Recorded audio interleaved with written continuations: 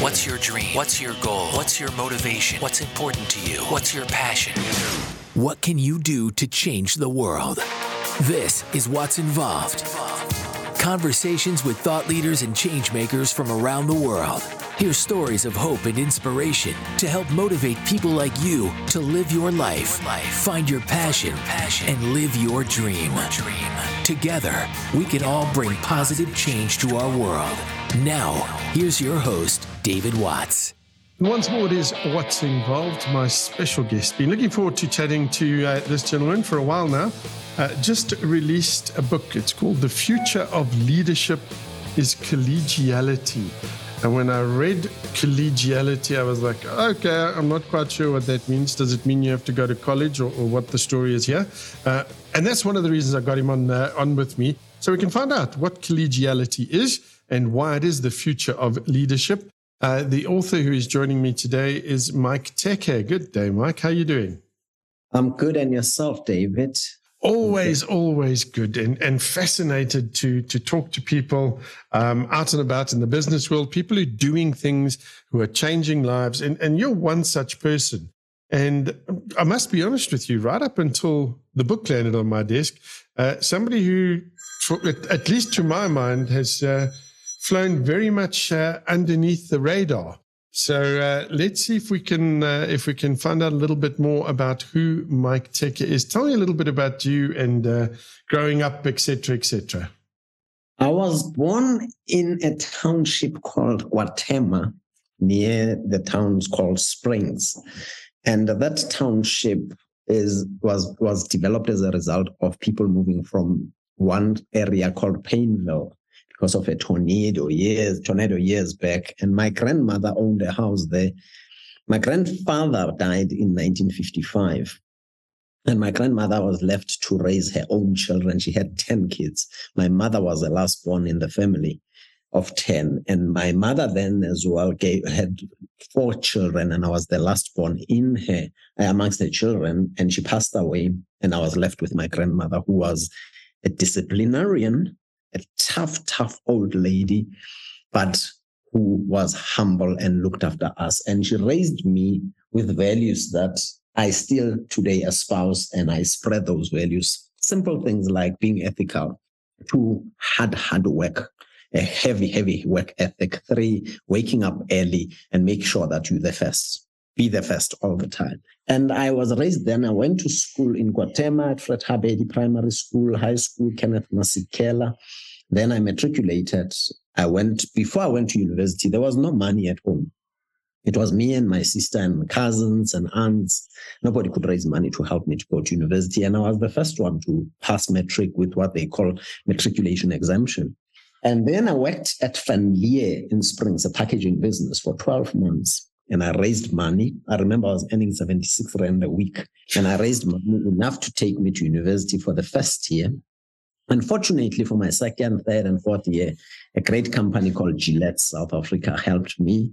Union of the Jewish Women helped me. And the town council of Guatemala, they assisted immensely. And I qualified. I got my first 2 degrees there at the University of the North. And I came back. I became a teacher for a year. Why? Because I was going to work for Unilever. I got a job with Unilever. And unfortunately, I had to start in Durban, and I couldn't go. I didn't want to go to Durban. And then the principal where I matriculated asked me to teach for a year. And then after that, I went to Unilever again, and they gave me a job. And then I left Unilever. I went to Bayer, the German multinational, and then BHP Billiton. And life started effectively when I started looking at working for myself rather than working for somebody else. Number 1. Number 2, making a major contribution to certain sectors of our economy, which I believed had a great future at the time. And those sectors still have a great future and will continue to influence life for the coming 50, 60, or 100 years. So that's me. I'm a hardworking person. I'm ethical. I do my best to wake up as early as possible, and I try to make a difference in people's lives. Mike, I think that's fantastic. And when I talk to people like you, what always amazes me is how humble you are, about your beginnings, about the struggle. I mean, I know Kotema. I was born and bred in Benoni, so we were to a certain degree almost next door neighbours. Sure. At least if we followed some of the mine tunnels, I'm sure we would have found we were next door neighbours with all the mining that went on there. But you know, you got to BHP Billiton. A lot of your time has been spent in the mining sector. Did you develop a passion for the mining sector? That's a good question. 1994, when I worked for Bayer, the German multinational, a lot of people never knew that Bayer, as a chemical or pharmaceutical business, as people knew it, as aspirin people, they owned two mines in South Africa. One was a fluorspar mine called Vergenoeg Mining Company in the Hammanskraal area. The second company was called Bayer Chrome Mines in Rustenburg. And I happened to work there in 1994. I got exposure to mining at that time.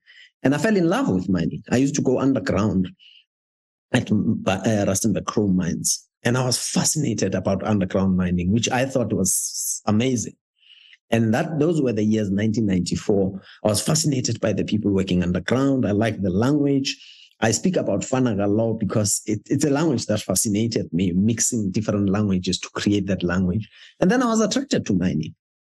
And in 1999, I then had an opportunity to join Samanco, which is BHP, part of BHP Billiton. And I then was attracted to chrome, to manganese, and then coal. And ultimately, the coal mines that I frequented all the time, I went underground and open cast mines. It was that attraction. And I started to spend time with a gentleman called Eddie Scholes. He was the chief operating officer who influenced me. But in the book, I talk about another gentleman called Philip Hechter. Those are the people who influenced my life, that I fall in love with mining, that mining is the future. There are great things that can happen in mining. But I spent time reading about coal mining specifically. I started reading about coal mining, looking at the patterns, looking at the pricing models. And I sort of was able to say, I may be able to predict what will happen to the future, to the coal industry in the coming 10, 20, 30, 40, 50 years. So that was the influence for me. And today I find myself still in the coal mining industry. Things have changed. Coal has become somewhat of, I call it the enigma, but the way things are happening in the coal mining industry, it's exactly what I predicted, and it's exactly what I'm seeing, and it's exactly what I'm seeing for the coming 10, 20, 30 years, to 2050 to 2060. Now, you see, I'd love to get into that, but I'm not going to. I'm going to just wait a little bit. What I'm going to do is we're going to have a quick break now. When we come back, we'll continue.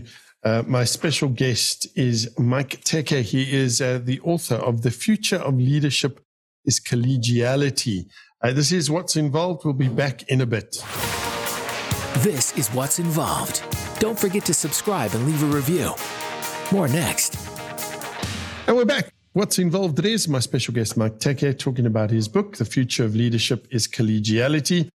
So, Mike, one of the questions that sprang to mind, and also just from going through the book as well, is in those days when you were sort of cutting your teeth, so to speak, on the business world, and you were specifically in mining. I mean, in those days, I don't know. I'd like to think things have changed a lot, but I don't know if they have. But there, it was all rough and tough. Okay, it was leadership by domination. It was leadership by being ruthless and just, you know, you were surrounded with these alpha males, and it was my way or the highway. And now suddenly you come out with a book called, you know, The Future of Leadership is Collegiality. So talk to me about that. I mean, if you were brought up like that, why did you not continue in that sort of vein? Did you see a problem with the way things were? Well, the observation was when we were growing up in the industry as young managers, I'm an ambitious person. I was aspiring one day that I will be a CEO, which I am. I've been CEO in 10 years when I ran Optimum and now. And I'm proud to say that I've built my own businesses, and I've watched great leaders. I've watched people who are, one, dominant alpha males, A-type personalities who sit in a meeting and scream and bang the tables and fist on the table, and everybody keeps quiet and listen to this person. And you watch and say, maybe one day I'll do the same thing. I'll be tough and nobody will take any, I won't take prisoners, And it was more that conversation. And then you behave the way they behave. You speak their language. The only thing I've never done, thanks God, I've never smoked or drank that is like alcohol, because some of the guys would smoke a lot and drink. And, those are the guys who are macho, who are seen as powerful people. And I observed that then you reach a stage where you are in your 50s. Maybe you started that in the late 30s, 40s, 50s. It's okay. But when you are early 50s, then you start to notice that people's health deteriorate. Some people get heart problems, some people become diabetic, some people high blood pressure, and other complications that come with life.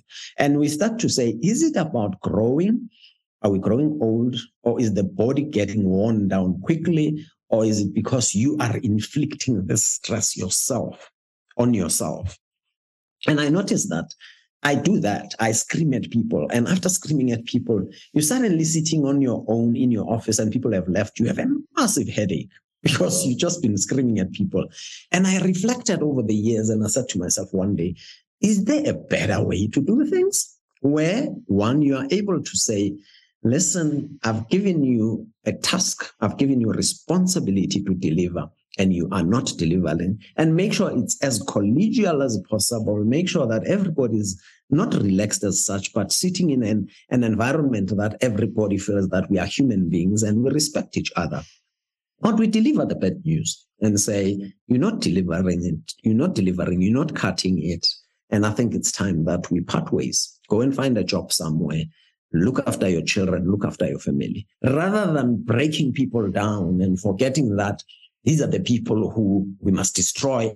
And when they go back home, they must just be sick. And is that the way we do things? No. So then it started there, and I started reflecting on different incidences where it may start where people are scared of you.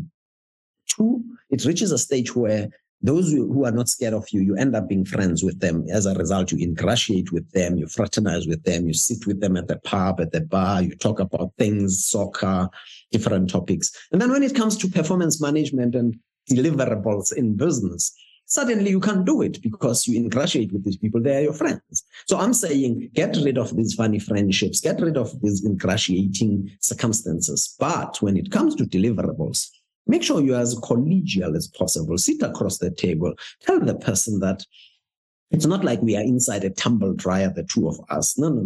We're sitting in an office. Nobody's going to get chest pains. Nobody's going to be stressed here. But the truth is, I asked you to do ABC and you haven't done ABC. And let's talk terms of you just moving on. Go and look for something that you can do better. You're not suited to this role. Why do we have to make it such a big thing and fight and throw things around the table? Suddenly you're the one who's left with chest pains. Go to your doctor. Your sugar levels are high. Your blood pressure is high and you're sick. But you feel like you are a superstar and it's not true. You're wearing a facade effect. Absolutely. Now you've touched on two of the four principles you discuss in the book. The one being collegiality. You talk fraternization, ingratiation, and self-respect. Now, the first one I was like collegiality. I'm not entirely certain where that, because it brings up things of college and people being clever. Fraternization was always used for me in a negative aspect, as well as ingratiation, also used in a negative sort of connotation. And then self-respect, well, that one was very clear to me. So talk to me, where did these four concepts, where did they come about? And then let's maybe chat about just some of the references from the book where you've gotten some of these learnings. So the first one, let's talk about collegiality. Collegiality comes as a result of, I always have one-on-ones with my team. I'll always have one-on-ones with my team, as in, how are things going? How are you performing? Is everything going well? And it's informal and we sit around the table. And often, because of my personality, I have this temper, which I was born with. I've got a I'll call it a terrible temper, which I've managed to sort of tame and be nice and be a good human being. And it leads to arrogance at times. And then I started saying, but Mike, if you become collegial, which I was discussing with Professor Marwala at UJ, and I said, Prof, for us to get results, make University of Johannesburg the best. Let's start talking to people like human beings. Let's not scream at people, the F word, throwing things and screaming unnecessarily and telling people ugly stories. And that's where it started with collegiality. And Prof. Marwala said to me, I get your point. And it works well for me. I find it's useful. This morning, I was sitting with our CFO in the business, and we're talking numbers. And I kept quiet, and I was listening. And I looked at myself, and I said, had it been the mic maybe 2-3 years ago, I probably would be heated, as in debating things in a hard way. But today, it's just collegial, because I'm learning as well as I wrote this book. That's the first one. On fraternization, I've always noticed that people tend to think that because you are my boss, then I must start looking for those things that are common between the two of us. Do you play golf? Can we play golf? Do you like talking about cars? And every Monday morning, did you watch F1? Did you watch this? And you end up being distracted from the main goal. So let's watch this fraternization thing that, you know what, we can talk as much as possible. We can talk about golf, but guys, we're here on a mission. We're building a business. We're creating value. We're creating a future for humanity. We're making the world a better place. Let's make sure that we work rather than spending 2-3 hours talking. Hey, did you see Ferrari on Saturday? Did you see from Lewis Hamilton? That's why the whole fraternity, the world, you become a fraternity where borders become blurred. You don't know now when to tell people the right things and when not to, because they've become your friends. The third one is ingratiating, where it becomes somewhat of, we stand at the pub, we drink together, and you're even scared to leave and go home after 5 o'clock because the guys at the pub will say, where are you going? You're one of us. Let's get drunk. And your wife at home screams at you when you come back. And why do you come back late? It's that element. And then the last one I'm saying, if you do well in terms of one-on-one conversations, if you do well in leading a team, if you do well in being a CEO who's respected, that's self-respect. You stand in front of a mirror, you feel good that, Mike, you're doing a fantastic job. But as you start swearing and screaming at people and throwing things at people, you look like a clown. You know, there is this Tekish proverb that I like that says, if a clown moves into a palace, he doesn't become the king. The palace becomes the circus, you know? So for me, self-respect comes because you watch fraternization, you watch ingratiating, and you become collegial in your conversations with everybody. I absolutely love that. And that's a great sort of explanation there. I was just talking, as you were talking about Prof. Marwala, I've actually interviewed him, I think, once or twice, and what an incredible human being. And you know, when you mentioned him now, I thought, okay, this is now starting to make sense because he's got such a depth of wisdom. We're going to take a quick break, and we'll come back and we'll talk a little bit more about the contents of the book. My special guest is Mike Teke. The future of leadership is collegiality. And we'll be back in a bit. This is What's Involved. We'll be right back with more What's Involved. David would love to hear from you. To leave a voice message, visit what'sinvolved.com and click Drop Me a Voice Note. And we're back. What's Involved with Mike Teke, talking about his book, The Future of Leadership is Collegiality. Now, Mike, throughout the book, you have sort of references and case studies. And I think just before we got into this episode, I said to you, this is not a book that, in my opinion, you would read and it's a one and done book. You don't read it from cover to cover, put it down and say, well, that was great. Thank you very much. This is almost like a reference book because once you've read it, it's got so many lessons in it that you can go back to. It's got case studies. It's absolutely brilliantly written in that way. And I think just by looking at it, you've spent an awful lot of time on this book. So question number one in this section is when did you start writing the book and how long did it take? So I started during COVID. There was a conversation I was having with the team from the National Union of Mine Workers. And at that time, I had started with the notes on the book. I was crafting on paper how it's going to look like, how it's going to be. In fact, the book would have been bigger than this. And then one day, what sparked the idea to say, Mike, just do it now. You're ready. Because I had the manuscript. It was something like 14, 15 pages scribbled by hand. Now I must start typing. We had a meeting with the National Union of Mine Workers.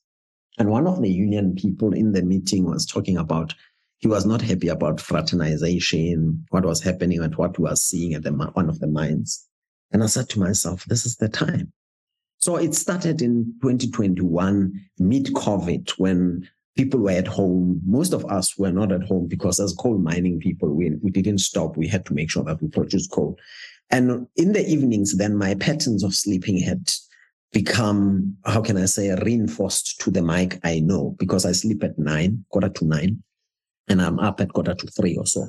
This morning, I left Cape Town at quarter past 4, went to the airport. So those are my times that I wake up. And then I noticed that I need to add another hour in the morning when I wake up, which means an hour where before I go to the gym, I must start typing. And it was like, I dedicated 40 minutes, 50 minutes of typing. If I think of something overnight, I would wake up and type. And it started shaping up and becoming a book in 2022.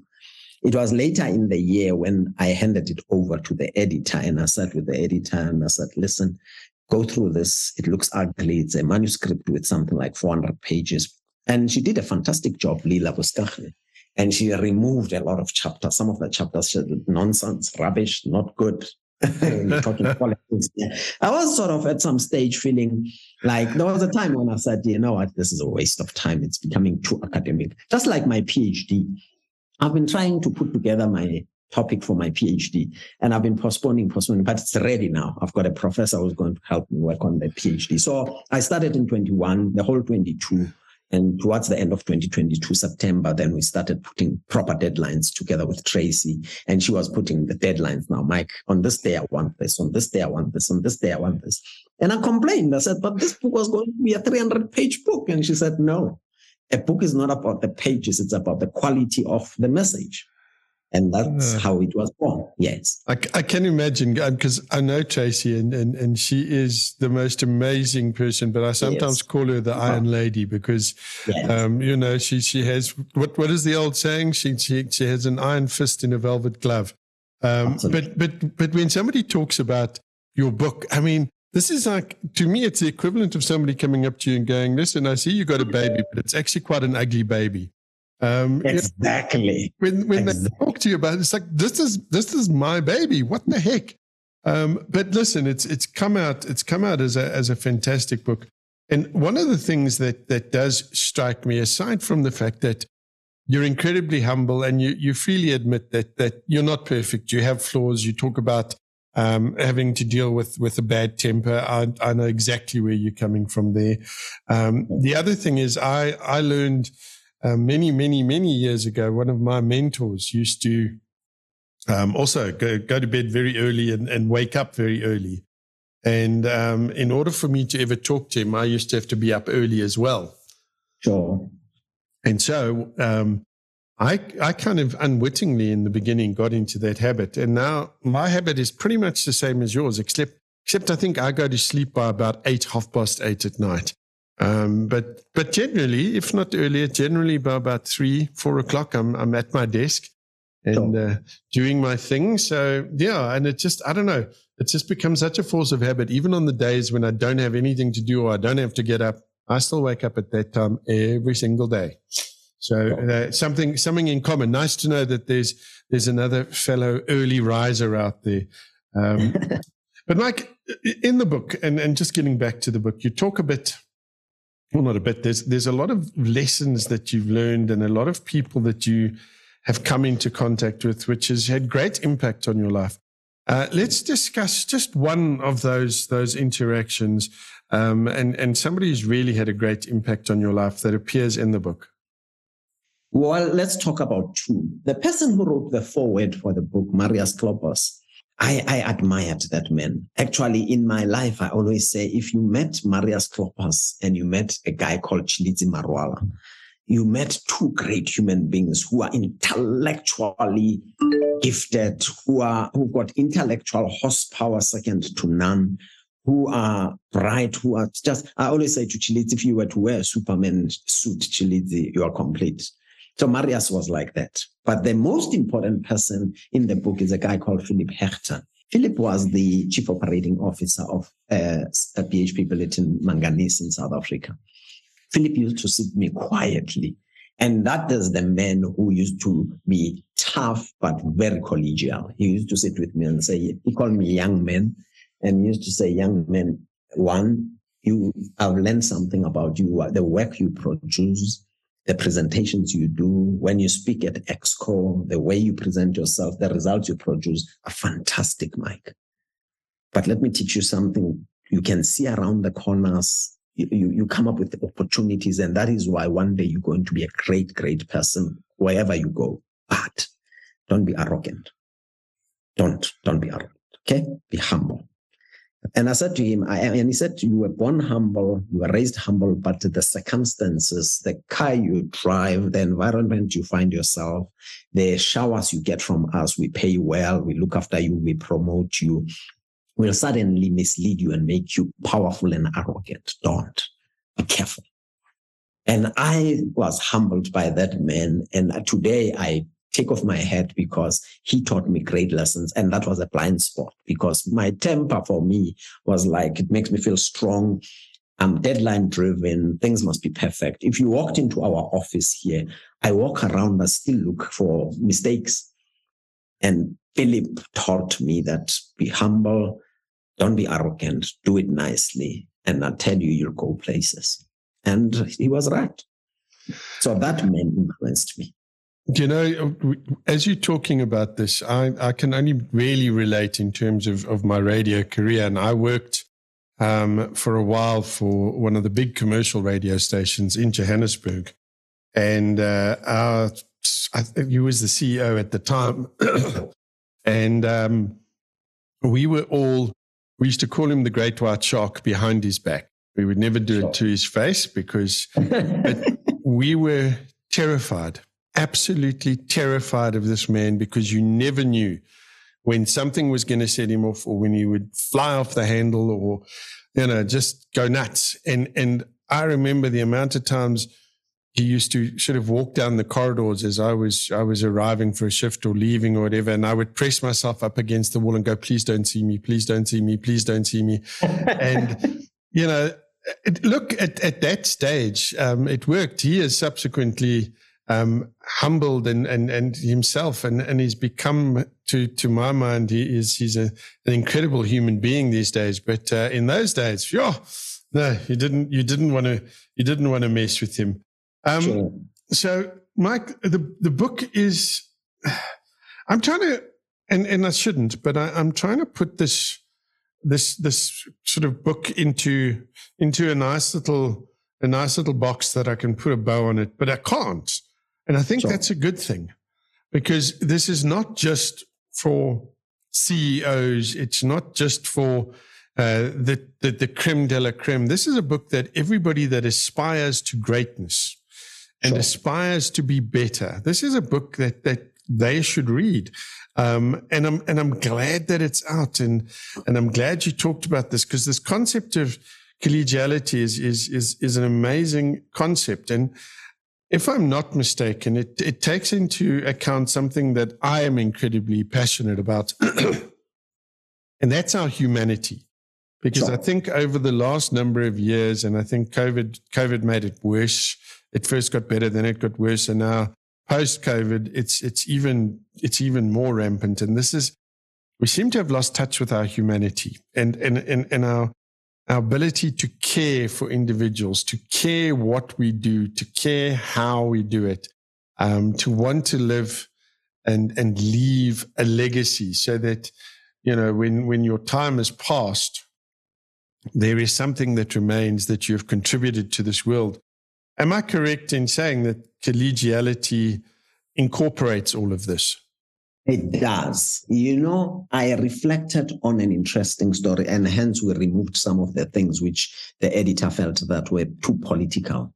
I reflected on a leader who really, I'm sure you know in our history, when President Mandela was taken to court by some people, I'm sure you know that case, and he ended up saying he is going to court, and he went to court to defend himself because he felt that he was the citizen of a country and he was not beyond reproach. And it was amazing, that humility out of him. And that was, rather than saying, I'm the boss, you're not going to do anything to me, I'm untouchable, something like that.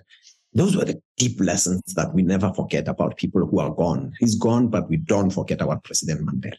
But then think of yourself as somebody who throw laptops at people in the office, you scream at people, and somebody meets you at a shopping center with your kids and tells your kids that story and say, you know what your dad does when he's in the office. And it's, to some extent, you lose that self-respecting perspective. People start to say, we don't take this guy seriously. This is the guy who does strange things when he's angry. And that's where collegiality comes in to say, how do we make the world a better place? How do we make the world good for humanity? I reflected in the book, I developed a model, which we removed, by the way, where I was talking about countries starting from the east to the west. And I said, there are two countries in each one of these regions of the world. In the Far East, we've got two countries that are at each other's throats. And it's not good for humanity. And the leaders of those two countries, why don't they sit around the table and say, we have differences and we're not going to improve on these differences, but let's make sure that for the sake of humanity, let's try and talk in a collegial manner about these issues. If you go to the Middle East, there are two countries that are at each other's throat. If you go to the Far East, the Western side, there are two countries at each other's throat. If you go to Africa, you come across those areas. And I'm saying collegiality is the one that's going to bring out that humanity. It's going to bring humanity out of us. And we need it. We desperately need it. Yes. Mike, we're running out of time. I'd like to wrap up. So when we come back, we'll be wrapping it up. I'm going to ask the Cole question. I've managed to get through most of this chat without asking the Cole question. I'm going to ask it when we come back. My special guest is Mike Teke, author of The Future of Leadership is Collegiality. We'll be back in just a bit. Hey, like what you're hearing? Share the podcast with your family and friends and spread the word. This is What's Involved. And we're back with my special guest, Mike Teke. Great book. Go out, get it. We'll talk about where to get it now. It's called The Future of Leadership is Collegiality. Okay, Mike, the question, because this is kind of book related, but mostly not. You said that you had a passion for coal mining, and in the past you looked towards the future. You saw where we were and where we would likely end up. It's nice for us to think that we as South Africa can move past all of our power problems and specifically get off the grid, as it were, and forget about coal. Where do we stand on that? I mean, what is the future of coal for the next 20 years? So coal is a fossil fuel, number one. Number two, fossil fuels by their very nature, and hydrocarbons, whatever you call them, oil, coal, are emitters of carbon, and they are causing problems for the environment and climate change. And we're going to see challenges with this with these resources as we ban them. So we need to make sure that we reduce or eliminate their use over a period of time. We need to transition to new forms of energy. But the way we do it, the word transition, must be such that we all become responsible. What I mean is a car that is using petrol and diesel, oil and the like, ultimately we're going to reach a stage where electric vehicles will be perfected and will transition and reach a stage where petrol cars or combustion engines will be eliminated. There is nothing wrong with that. It's a journey that we traverse.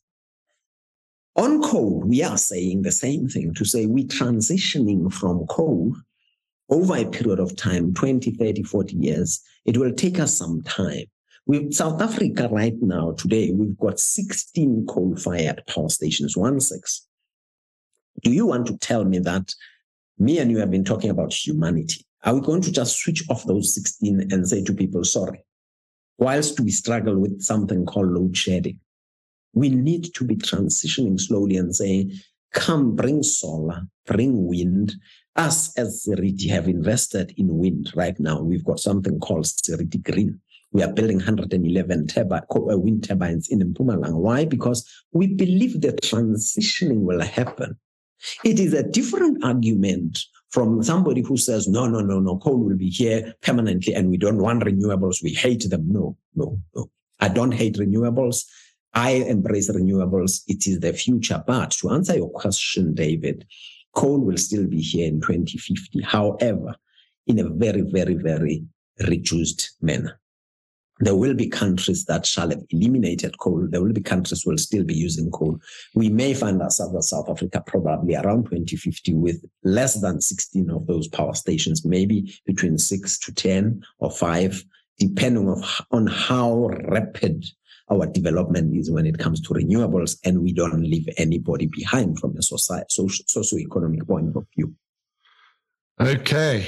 All right. You see, once again, and this is why I love chatting to the kind of people I chat to, because for me, it's all about hope, and it's all about positive stories. And I'm glad you touched on Seriti, because I did some research there and saw what you guys were busy with. And I think that is absolutely fantastic. And to see that you have that vision and foresight is brilliant to see. Mike, the book is available, I'm assuming, at all good bookstores. Is it available online as well? It's available online. I saw it's available at Exclusive Books. I was disappointed I didn't see it in Cape Town, Exclusive Books. I didn't see it at the airport, Exclusive Books. And the sale of this book should not be understood as though I want to make money out of the book. I've committed myself. I run a foundation called Massimo Foundation. Whatever proceeds come out of this book, we're going to donate it to that, and it helps a lot. Massimo Foundation does a great job.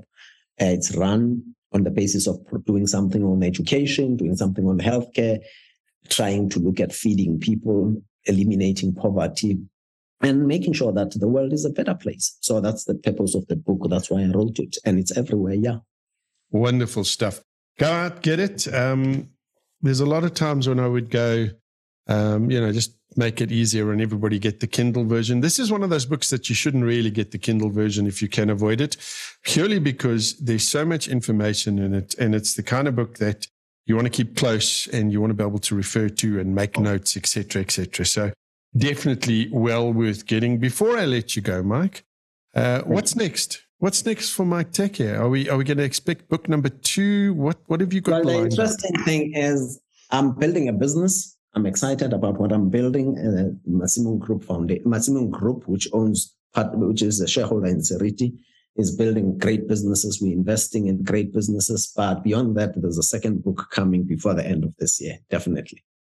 Wonderful stuff. Okay, well, I'm going to put my name down right now for an interview on that book as well, okay? Fantastic. Yes. Wonderful stuff. Well, there we go. Wraps it up for this edition of What's Involved. My special guest Thank you very much, Dave. Yeah, my special guest has been Mike Teke. The future of leadership is collegiality. Go out, get it. Mike, thank you for your time. I know you're a busy man, and I appreciate you taking the time out. To each and every one of you, look after yourselves, take care, and thank you for listening. Thanks for listening to What's Involved. We hope this episode inspires you to find your passion and live your dream. Don't forget to rate, review, and share the podcast. And to see what's happening, what's going on, and what's coming, follow What's Involved on Facebook and Twitter @What's Involved. Thanks again for listening.